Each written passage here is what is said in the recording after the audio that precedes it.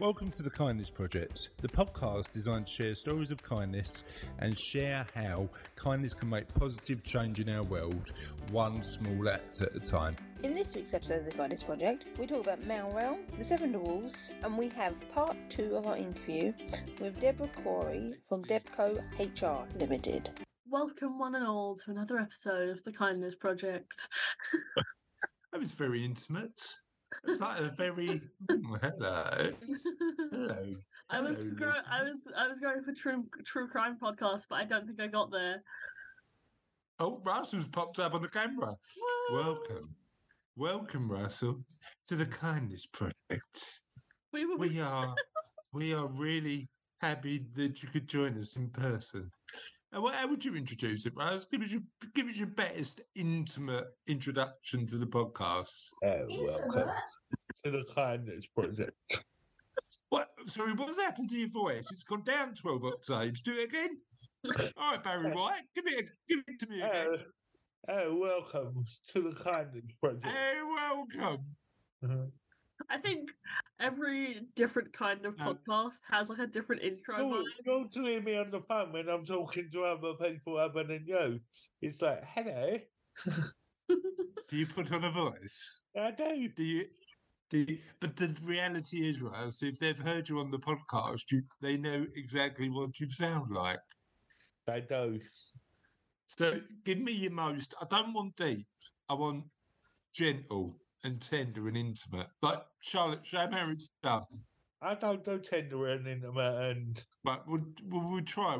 We're trying a new style this week. Oh, Charlotte's got listeners. You can't see this, but Charlotte's got closer to her laptop.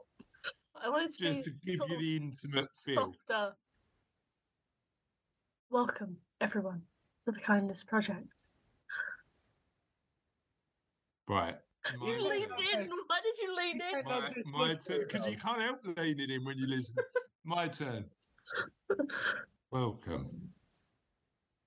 A very warm welcome to the Kindness Project. Now your turn, Russ.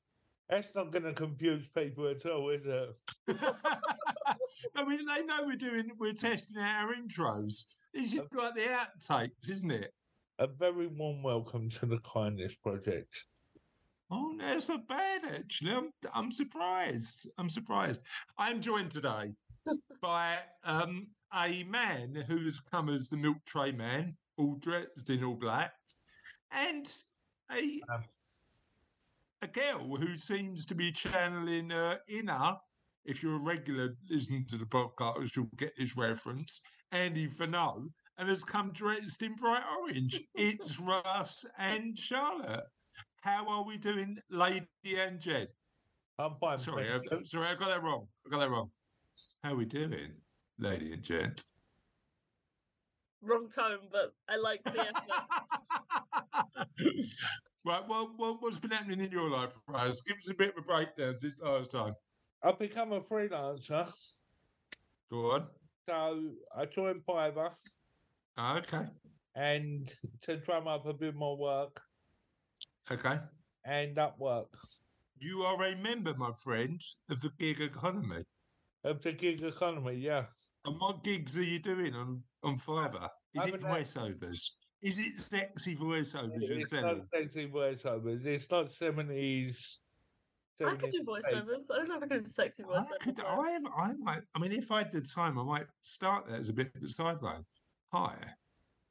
Well, give me if somebody came to Russ and went, how much would you charge for a sexy voiceover? I'd say phone this guy and give him your number.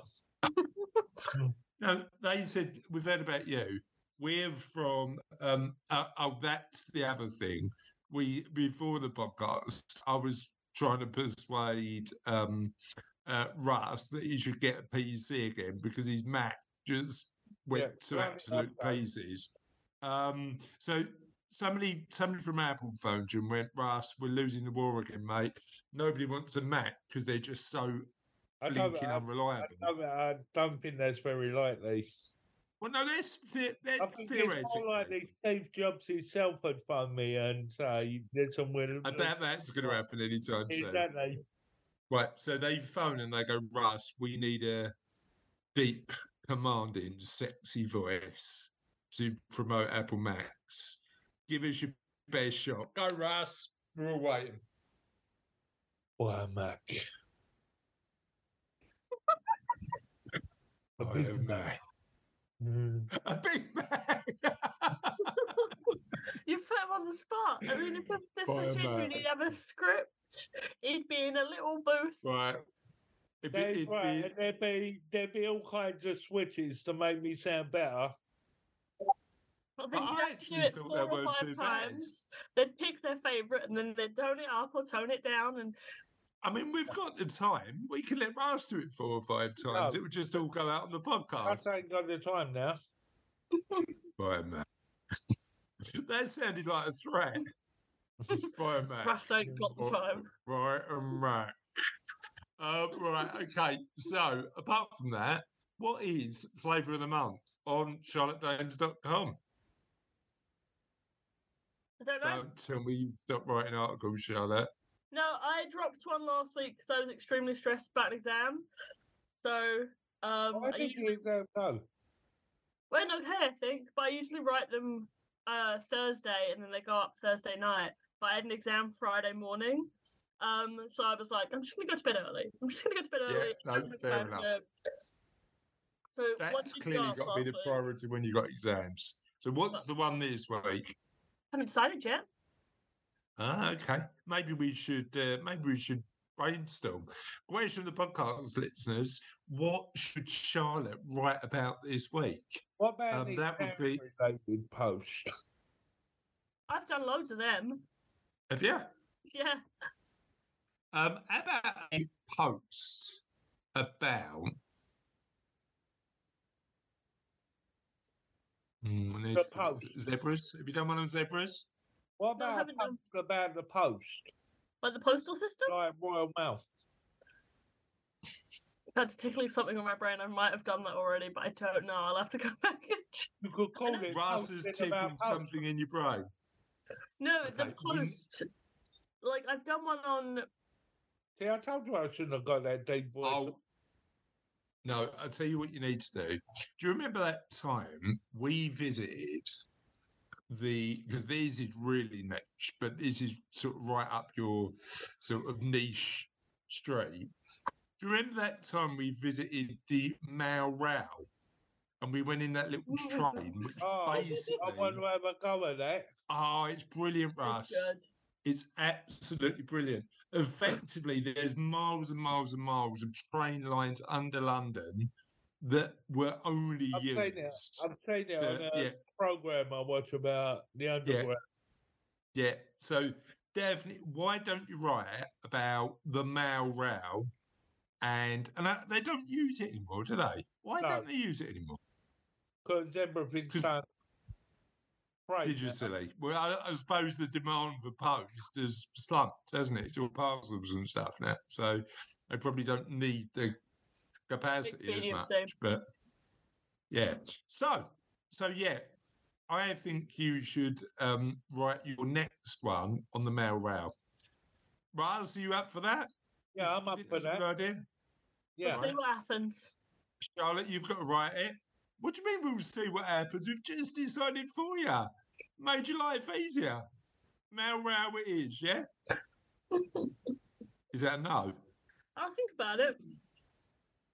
Okay. I'll do some Googling and see if it interests me. And have you got any more mugs for Mug of the Week? No. No. Oh, I do have one on the way though. Go on. It's a plain white mug and it's got little patterns of raccoons on it. Ooh. Okay. You've got a raccoon mug on its way. That is lovely to hear. Mm-hmm. Okay. That's right. Why don't you do the next article on raccoons? Have you done anything on raccoons yet? I have, yeah. Rush, do you remember that TV show about raccoons? I'm losing the will to live here. What do you mean? What do you mean? No, there was a kids' TV show. It was on Saturday mornings. About... You do not remember that amazing... Do you remember Thundercats? Do you remember Thundercats? Thundercats. Oh, that is amazing. Do you remember He-Man? Yeah, I remember He-Man. I remember He-Man. How could I forget He-Man? When I was 15 and moved out of there, I still had He-Man wallpaper. What in your new place? Have you got He-Man wallpaper now, Russ? Did you keep it as a souvenir? Don't get to go in my bedroom much, but on my wall there's He-Man wallpaper.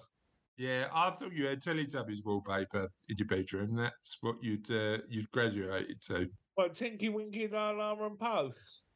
And Dipsy. I mean, the fact that both of you, as adults, know all of the Teletubbies names. There's four. It's not that complicated. I can't decide whether it's deeply impressive or deeply embarrassing. I'm going for impressive. All the characters from Balamori as well. Well, we had a little quiz night yesterday, Russ. Oh, it was so bad. And we did a virtual escape room, and then we had a little quiz night. Eurovision? No. I'm not. I've never been into Eurovision. Did you? No, right, no. Did you watch it though? I watched it up until Match of the Day come on, and then I watched Match of the Day. Fair enough. Okay, so here's the quiz question that we had a little bit of a Disney quiz. What does Hakuna Matata mean, by the way? Hakuna Matata? Yeah. Have a nice day. The song, Moving on. Song. As the song, Raz, the song. Hakuna Matata. Yeah, what does it mean? It means. It's literally the lyrics of the song. Hakuna Matata. It means.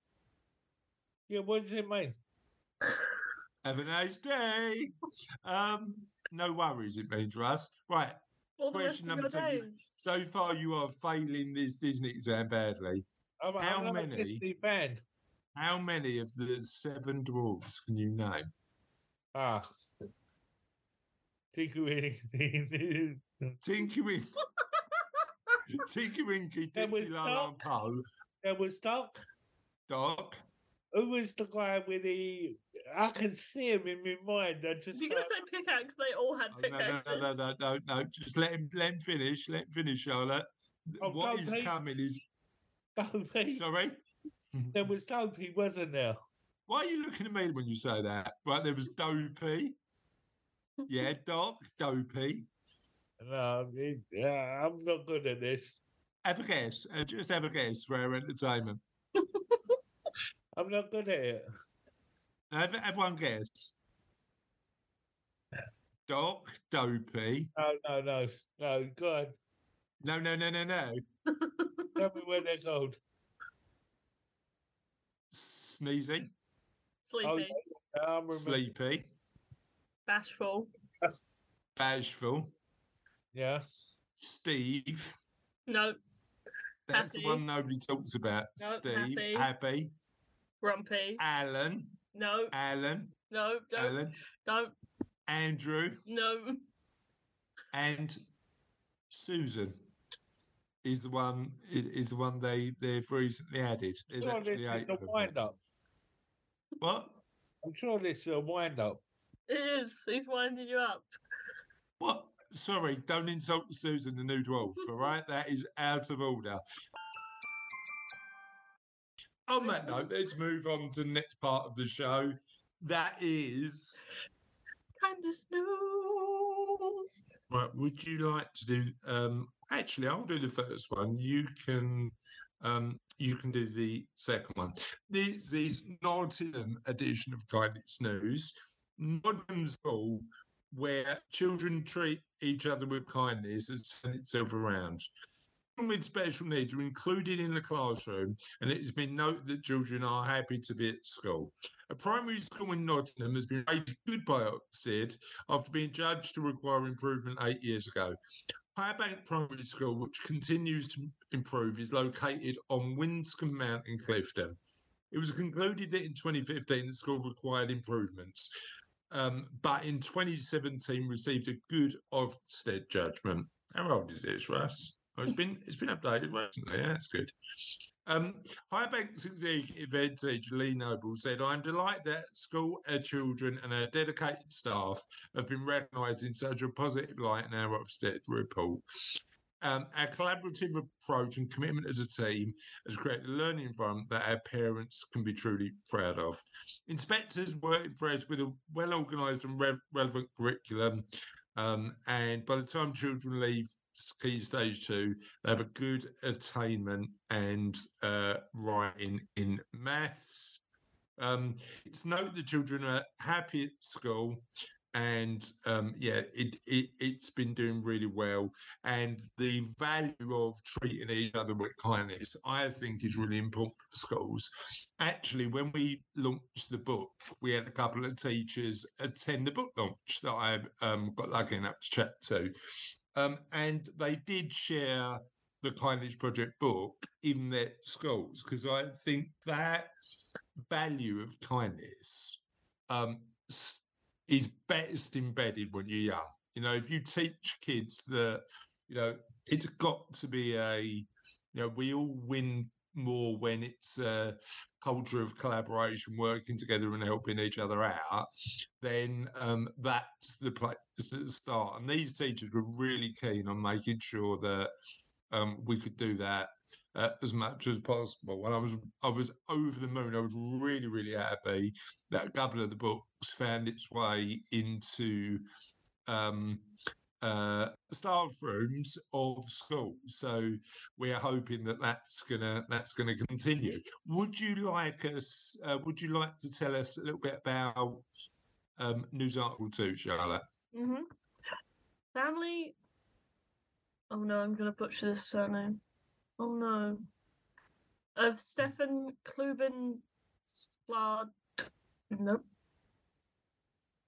Campaign for kindness on what would have been his 17th birthday. The family of a teenage boy who died after being bullied are encouraging people to carry out acts of kindness on what would be his 17th birthday today. Emma and Tristan have already set the ball rolling by giving 15 cards with small sums of cash to strangers in Westgate-on-Sea. The 15 represents their son Stefan's age when he died last year, and each card has letters explaining the cause. Stefan was committed suicide after being picked on for being autistic, but a coroner... Oh no, they couldn't rule suicide? At the inquest. His dad said Stefan was a kind and gentle soul who would himself show acts of kindness, like buy a cup of coffee to someone who was homeless. We had to bury him 3 days before his 16th birthday. We want to do this today in his memory and encourage others to make a gesture to spread a bit of kindness to others to make their day better. The gesture can be as small and simple as paying someone a compliment or recognizing a friendship. The family put out the appeal today on Facebook with the hashtag #BeKind. Love that. You know what? It's so difficult as well in periods of extreme adversity, like losing a child. I was speaking to somebody about this. Exactly what I was going to say. Yeah, go on. It seems a lot of foundations and them sort of things are born out of tragedy rather than. Well, it's a way of creating a positive legacy out of something so tragic, isn't it? And particularly when you've gone through that sort of pain, the easy thing to do is go, you know, the world is at fault. The difficult thing to do is to say, how do we positively change the world to make it a better place? And it's just inspiring to see parents do that. I mean, I know one interview we've got coming up is from one of the founders of the Felix Project, which feed millions of people in the UK with food that would go to waste otherwise. And yeah, it just does amazing work. And that came from Charlotte Hill and her husband losing their son. So it's like, how do you take that tragedy and turn it into something so amazing? I absolutely, my admiration goes out to people like I that suppose because you'll never it's know got to be that challenging. you'll never know that unless you went through it, would you? Yeah, yeah, and you wouldn't wish that on anybody, would you? Yeah. But well done for people who managed to turn something tragic into something so positive. I love it. Next, we've got Debra Corey, second part the interview with Debra. Debra is somebody I know really well. We do a decent amount of work together, and is somebody who really gets encouraging kindness in the workplace. So let's listen to part 2 of Debra's interview. I had written a book on company values right before the pandemic, and it was about how you use your company values to support your people. And a couple months into the pandemic, I was like, man, I wish I had waited to write this book, because people are just living their values in such amazing ways, how they're supporting their people, even how they're supporting their customers. And Yeah. I just think we did great things. Unfortunately, there's some companies who are taking a step back and going back to how we were before the pandemic. I think hopefully that's the minority, and the majority have learned the lessons, embracing and continuing, because it makes such a huge difference. I think particularly in the UK, we're going through a bit of an interesting stage at the minute, right? Because we are in a particularly competitive economy in terms of attracting the right people. And my feeling on it, and sort of what I've read, is that the firms that are winning are the firms that are encouraging and embracing more flexible working and these sort of things that the pandemic probably fast forwarded it a bit. I suppose the counter side to that is, how do we maintain human connection, in a world where we're all working from home? What are your thoughts on that? Yeah, you have to do it differently. Obviously, you have to do it differently. And I think part of the reasons why people are saying it's not working when it doesn't work is that, we think that we can, I don't know, for example, have a hybrid meeting in the same way that you did when everyone was sitting around the table. And, no surprise, what happens is the people who are calling in are ignored. So, the great thing is that so much new technology is out there to support us doing it. But you have to use the technology and think about, how can I bring this person into the conversation? How can we brainstorm on a virtual, board as opposed to a board in the room? Yeah. So yeah, it is a different mindset. And to me, the companies that get it are the ones who are understanding, when does it make sense that you all need to be sitting around the table? And when does it make sense where, like with you guys with the podcast, you can do it when we're not all in the room. It works absolutely fine. But if maybe we're getting to the point where, you guys want to brainstorm on where is the podcast going to go in the future, you want to be in the same room. Yeah. Even 4-day work weeks, it's the same thing. 4-day work weeks are going to work when you think about, how can you run your business in 4 days as opposed to 5 days. It's not just, you don't just turn the switch on and all of a sudden everything's going to work. You're going to set everyone up for failure instead of success.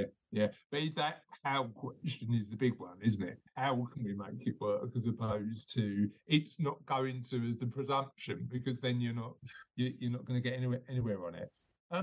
I suppose apart from buy the book, clearly everybody should buy the book, Debra. I mean, that goes without saying. But for people who are running businesses and are responsible for people in their businesses, what tips would you provide for those individuals who want to get a bit better at appreciating their teams? Yeah, I'm all about making life simple. So I have an acronym that I use all the time, and I call them the 4 golden rules, or the 4 things that we must do. And I've got such bad memory. Must, each of the rules is a different letter of the word must. So it's things like make it meaningful. So we talked a little bit about this before. Make it meaningful to the individual. Like my bowl of soup, that was meaningful to them. If I gave someone else a bowl of soup, they might think, that's what I'm getting, a bowl of soup. Yeah. So make it meaningful. Make it, the U stands for unified and inclusive. Too often we don't think about how we can actually create the haves and have-nots. So 6 people on the team did a great job. You call one person out and you recognize them. What about the 5 people you pissed off? What can you do to make it more inclusive so everyone can feel appreciated? S is putting it under the spotlight. So sharing it with others, showcasing it, using it as a learning moment. You know, Charlotte did this amazing job on this podcast. She taught us all A, B, and C. Let's celebrate it and let's learn from it. So put it under the spotlight. And then the last one is T, which is timely. So, you know, if I had made the soup for these guys a week later, 3 weeks. would not have had the impact of doing it in the moment. So think about the 4 golden rules. Short and sweet. MUST. Love, absolutely. Must. Love 4 that. things you must do. I absolutely love that. And I know you've written a lot as well about values. Mm. And I've been through a bit of a journey with. I sound like I'm an X Factor contestant. No, I've been through a bit of a journey with values, because when I used to work with corporates, values were one of those things that I used to look at the wall and go, that's nice, but it's meaningless to me. All the way through to running my own business for the last 12 years and realizing actually how everything we do is driven by the values of the people who run the business. And not only values being a motivator for me for when I get up in the morning and go, right, what am I doing that has real purpose, but also attracting the right people to work with us, working with the right clients and staff, and values being fundamentally important. So can you share an insight into values for me in terms of, number one, I suppose, how to make them meaningful for those larger organisations, and how we can encourage, I suppose there's 3 questions in one. Number one, how to make them meaningful. Number one, how we can encourage each other to share our values and be true to ourselves. But also number 3, in smaller businesses like mine where it's easily managed, great, but how do bigger businesses actually integrate values into what they do in a way that's effective and powerful? All right, you're going to have to help me remember all those questions. I told you I've got a bad memory. So first of all, the key, as you said, is first of all, having the right values. And it was interesting because when I wrote my book, what I did is I remember doing this exercise. I'm very geeky and analytical. You know me, I like spreadsheets. And I looked at like the top 100 companies or something like that. And then I put all of their values. I wrote the company name and then I did their values. And it was, if I had covered the company's names, I wouldn't have known what values they had. And that's because they were very generic. They weren't specific to the company. They weren't unique. They weren't meaningful. You know, values are supposed to help you today. And also I like to think of them as taking you to the next planet. And for that reason, you need to have ones that work for you, whether you're like, my company is me and I still have values. And I probably have values that no one else has, because I've got values that are going to help me, as you said, motivate me, but also keep me on course. You know, I think of values on that rocket ship taking you to the planet. So my values are open the door to possibilities and create magic, because I'm all about, as a rebel, all about challenging the status quo and not saying no, but looking at opportunities, and creating magic is doing it in new and innovative ways. And that's what you want your values to do, that you want them as a reminder, and you also want them to push you to the next level. And that's why I said during the pandemic, I shared stories, because people were just embracing their values. The second part was, what do you do to make sure that you use them? The title of my book is Bringing Your Values Out to Play, because that's what you need to do.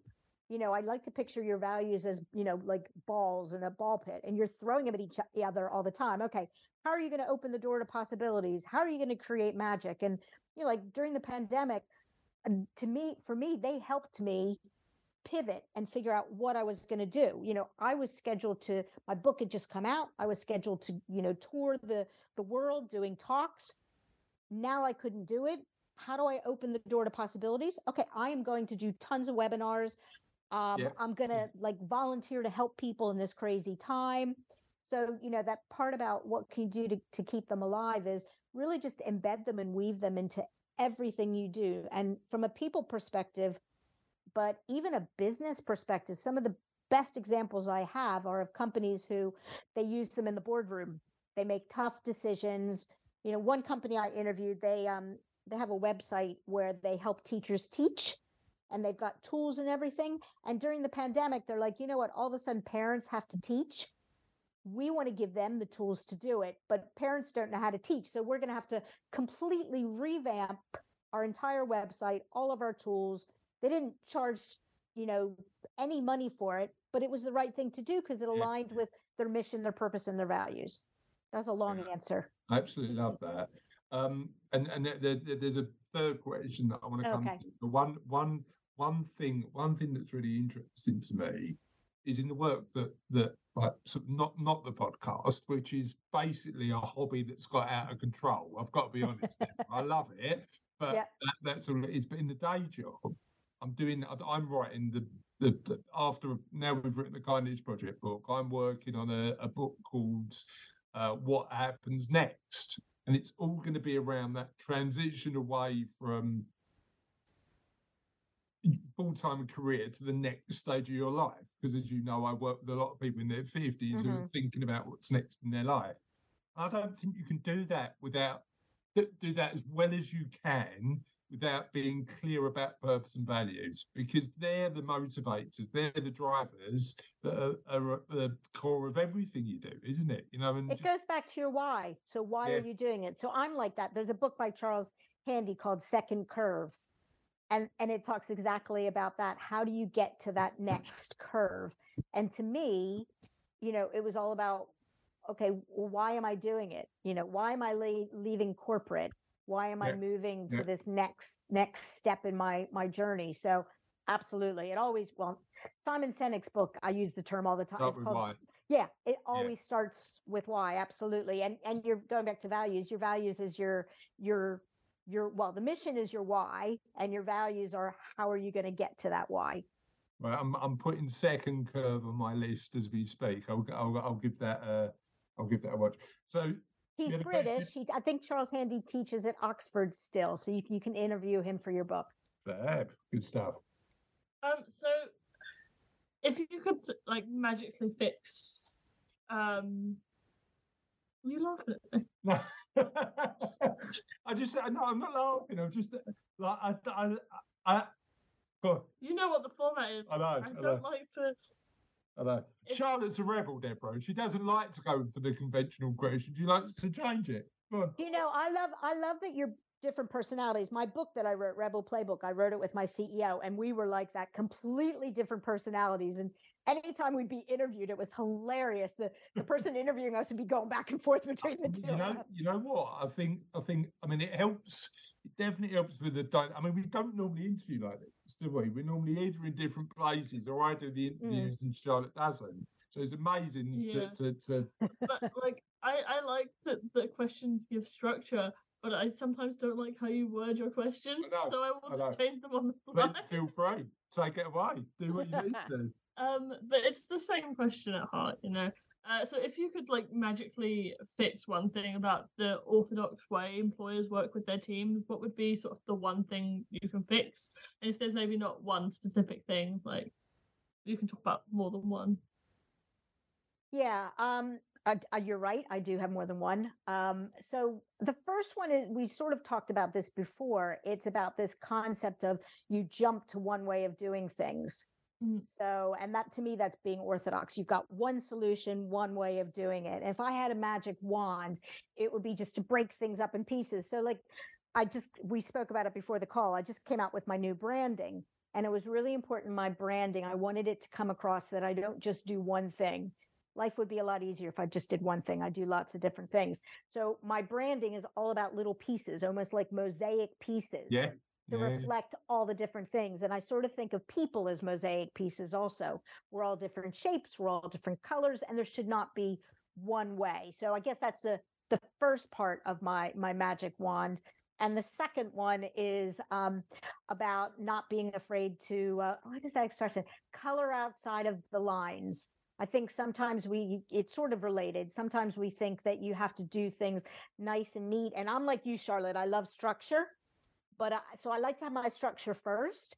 But then I love going outside of the lines and Yeah, trying, I'm the same way. and blur it together and things like that. So yeah, those would be my two Well, I'd magic imagine that's words. where the magic happens as well, right? Not Absolutely. like it's that bit outside the lines, which is the interesting thing. I suppose, like, because I'm pretty sure we'll get plenty of sort of business owners and leaders listening to this podcast, because we get emails letting us know that the sort of people who do. Help me understand a little bit about how you have this mosaic approach to what you do, but you communicate it in a way that's direct enough to make sure that the people you're talking to get it. Yeah, and it is a challenge. And, I've had a lot of practice in that, doing what I've done for a living from an HR perspective, there's lots of little pieces. And to me, that's why I spend some time on branding. It has to come together under one theme. So some companies, for example, from a people perspective, have an EVP, so an employee value proposition. So it's creating that one center, that target in the middle that you can clearly and easily explain. And then having everything else aligned to it. And that's where I think, using, your expression before, that's where the magic happens. If you start doing things that don't align, I'll give you a perfect example. I worked for a company and I was reviewing their benefit programs, and their values and their culture was all about one team. Earlier, Charlotte, you said, like, your generation, doesn't matter what job title you are, you support everyone. And that was what we were like. We're like, okay, I don't care if you're the CEO or you're the cleaner, we're all the same. But yet when I looked at our benefits, it was very much, if you're this level, you get this many days of holiday. If you're that level, you get this. If you've been here for 3 years, you get this many holidays. And I said, you know what?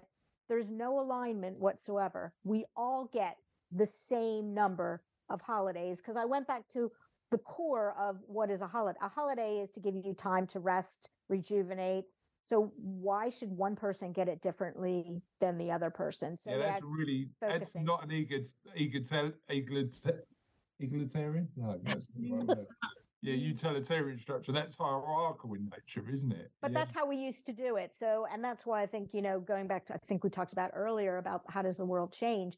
We need to start thinking about how is the world different now? And there are some things that are levels based, but not everything. It's really interesting. I remember doing a bit of work years ago now, where we got called in. We were doing some work for a sort of London-based law firm, and law. I mean, again, law firms have gone through, particularly in London, have had to change because nobody commutes anymore, and law firms are fairly traditional. They want people in the office. They've had to sort of change the way that they do things as well. This particular law firm we were helping them, funny enough, look at their benefits package, and they said, well, we're not retaining the people we're looking to retain. I said, well, talk to me about that. And I said, well, we're looking to sort of create this level playing field. So we wanted to encourage, and we want to incentivise young law professionals, 20 and 30-year-olds, to come and join the firm. It's like, great. So what did you do? And they said, well, we put this private medical plan in place, state of the art, market leading, spent loads of money on it. And I was like, great, okay, let me take a look at the numbers around that and see how that works. And effectively what had happened is the 5 senior partners, who were all in their 50s, said this would be something that might benefit us. They'd used it. And it was paid for by the company, but the tax liability sat on every single individual in the business. And what it meant was that these 20 and 30-year-olds were paying for private medical cover they never used. It was all used by the guys who were in the sort of in the senior partnership positions. And I thought it was a really basic question, but I went in and said, right, okay, what did you do when you sort of decided that this was going to be a good thing to do? I went, we just spoke to the employee benefits consultant and implemented it. I said, so you didn't ask, you didn't like do an employee benefit, like a employee survey to see whether this is something that.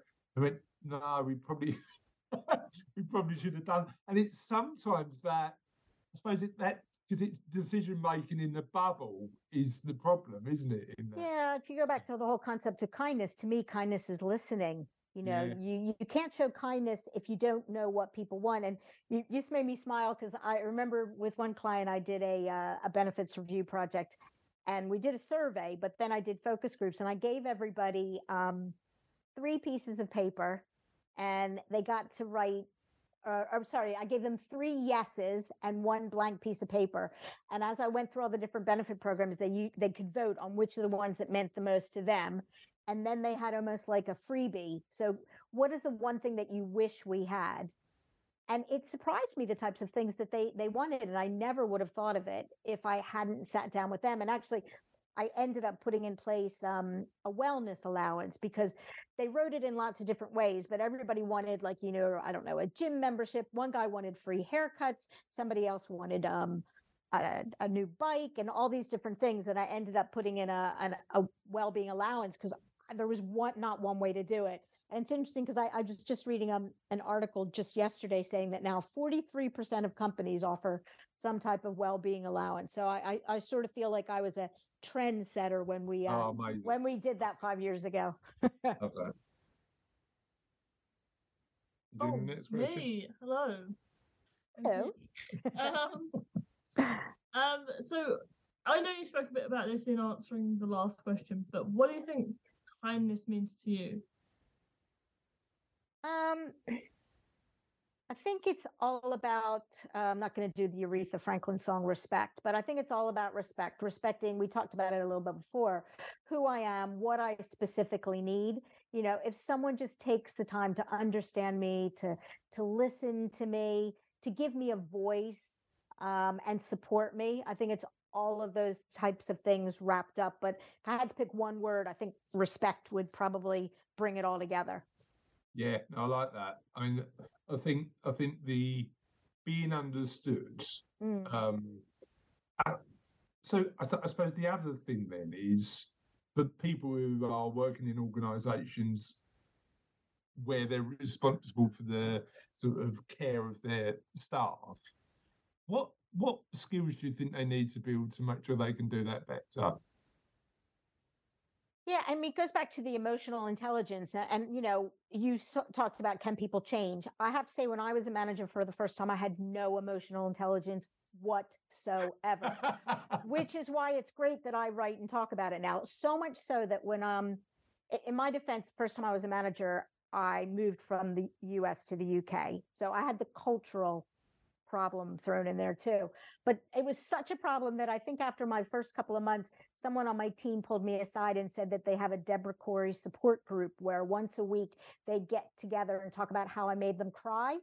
So, and I had no idea I was doing this. So, but you know, if I can develop emotional intelligence, anybody can. So I think it's just trying to get those softer skills to help you have that empathy. And if you're like Charlotte and I, who like structure and everything, you know, there's lots of structured ways to do it.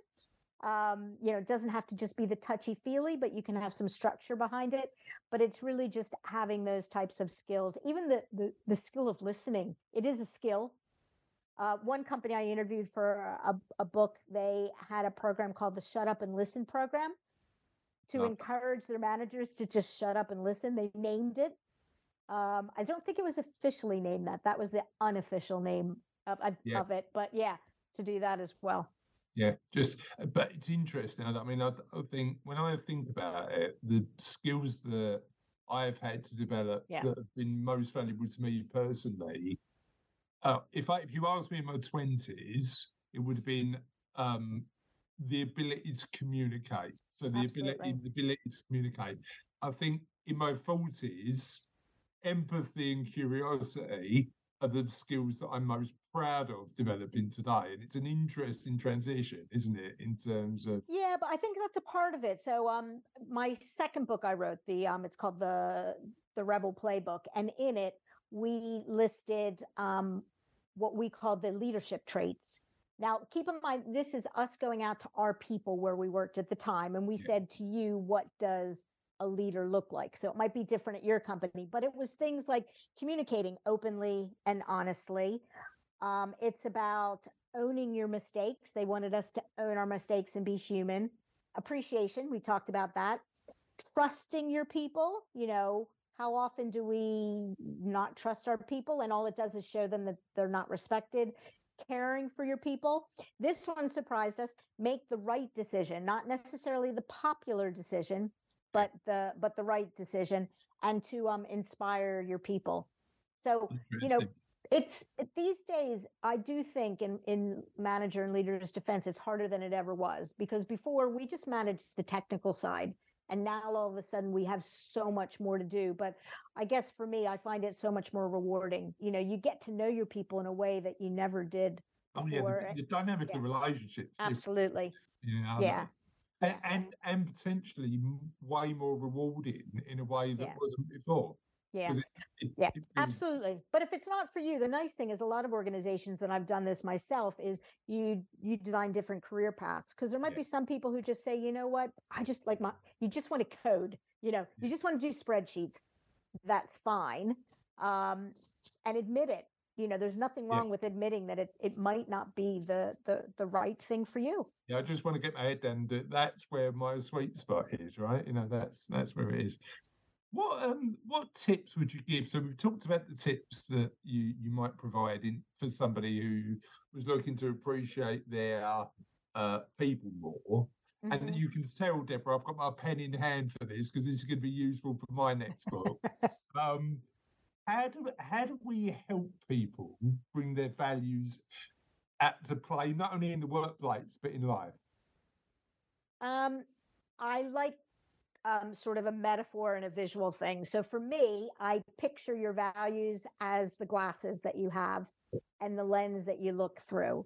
So, my value of create magic, that's a value. And every time I'm speaking to you or I'm working on a project, I think about how can I create magic? So think of it as a lens, or, I've got stickers all over the place, that type of thing, whatever you can do. And I think if you use it as a lens, you might not get it right all the time, but at least it's a starting point. Yeah, I love that. That way to frame the world, isn't it? It's that what goes through when you're perceiving the world, what filters absolutely you put on to. Yeah, I love that. And lastly, but definitely not least, where can people find out a little bit more about you, the work you do? What's the best way to connect? I've got my website, which has not been rebranded yet, depending on when you listen to this. And I've got free resources that people can download to help you with some of the different topics. I've got blogs, and it's quite simple, DebCo HR.com. Fab. Superb. Thank you so much for sharing your magic with us today. We really appreciate it. Yeah, no, thanks. I love the dynamics of you guys, and thanks. I can see the kindness between you both, but there you go. Thank you very much. Thank you so much. Right. Take care. Next, we've got Debra Corey, second part the interview with Debra. Debra is somebody I know really well. We do a decent amount of work together, and is somebody who really gets encouraging kindness in the workplace. So let's listen to part 2 of Debra's interview. Yeah. And then, as we always finish, go on in, sorry. 'Tis the end of another podcast, but the end is never truly the end, because the end is always the beginning of something entirely new. She's really doubling down on the voice today. 'Tis the end. It wasn't intentional. Well, I mean, you could have done it with a lot more enthusiasm. You chose not to. I can do that if you want me to. You chose to keep the nighttime DJ voice. I'm just feeling that vibe right now. I'm in a really calm place. DJ vibe. I'm really in a calm place, so I'm just feeling that. Feeling calm? How are you feeling, Max? How are you feeling? How are you doing? I feel fine. You know what I'm also feeling? You look like you have just about to headbutt the wall. This is like one of them calling shows. How do you feel? I feel fine. You know what I'm also feeling? Feeling like I got a joke in me. I'm feeling that joke is unlikely to be very funny, but I you can feel tell like me. laughing. I'm feeling like even if it is funny, I'll pretend it won't I be. thought you was going to say chicken tonight then. Um, I'm feeling, Russ, that you might laugh at this joke, even if it's really bad. Yeah, that's the format. Go for it, Charlotte. Go That's for the it, Charlotte. format. Why did the shopping cart go to therapy? Because it was Don't know. tired Why of being pushed around. Have you seen the Tesco advert where the shopping cart pulls the guy out of the hole where the sausage is? I like that. I like that advert. While Charlotte finds another joke to redeem itself, Yeah, I've got it. can I just say, I really like that advert. The one that really freaks me out is the Tesco one where the woman's face changes into some sort of contorted mess. Have you seen that one? I haven't seen that one. It's it's got snap. So I've got the power as the thing. That. Look it up. It'll be on YouTube somewhere. I'll Google I just that find after it a bit strange because it's like it's not like she's shocked about how much savings she's making, but the face that they've used just is a bit. I don't get it. But the one with the shopping cart, I really like. I think that's thought quite that good. was quite funny, that one. Charlotte, are you going to go for another joke? Yeah. Go on. She's found a good one. We want your Bears late night DJ voice. Go on. It may not be funny because it's, but I think it's funny. Give it a go. I poured root beer in a square glass. Now I just have beer. It's not bad. It's actually quite good. Good math joke. And on that note, my friends, have a lovely day. Have a lovely evening. Whatever you're choosing to do with the rest of your life, enjoy it. And we'll see you on the Kindness Project. Goodbye, all. Very soon. Bye.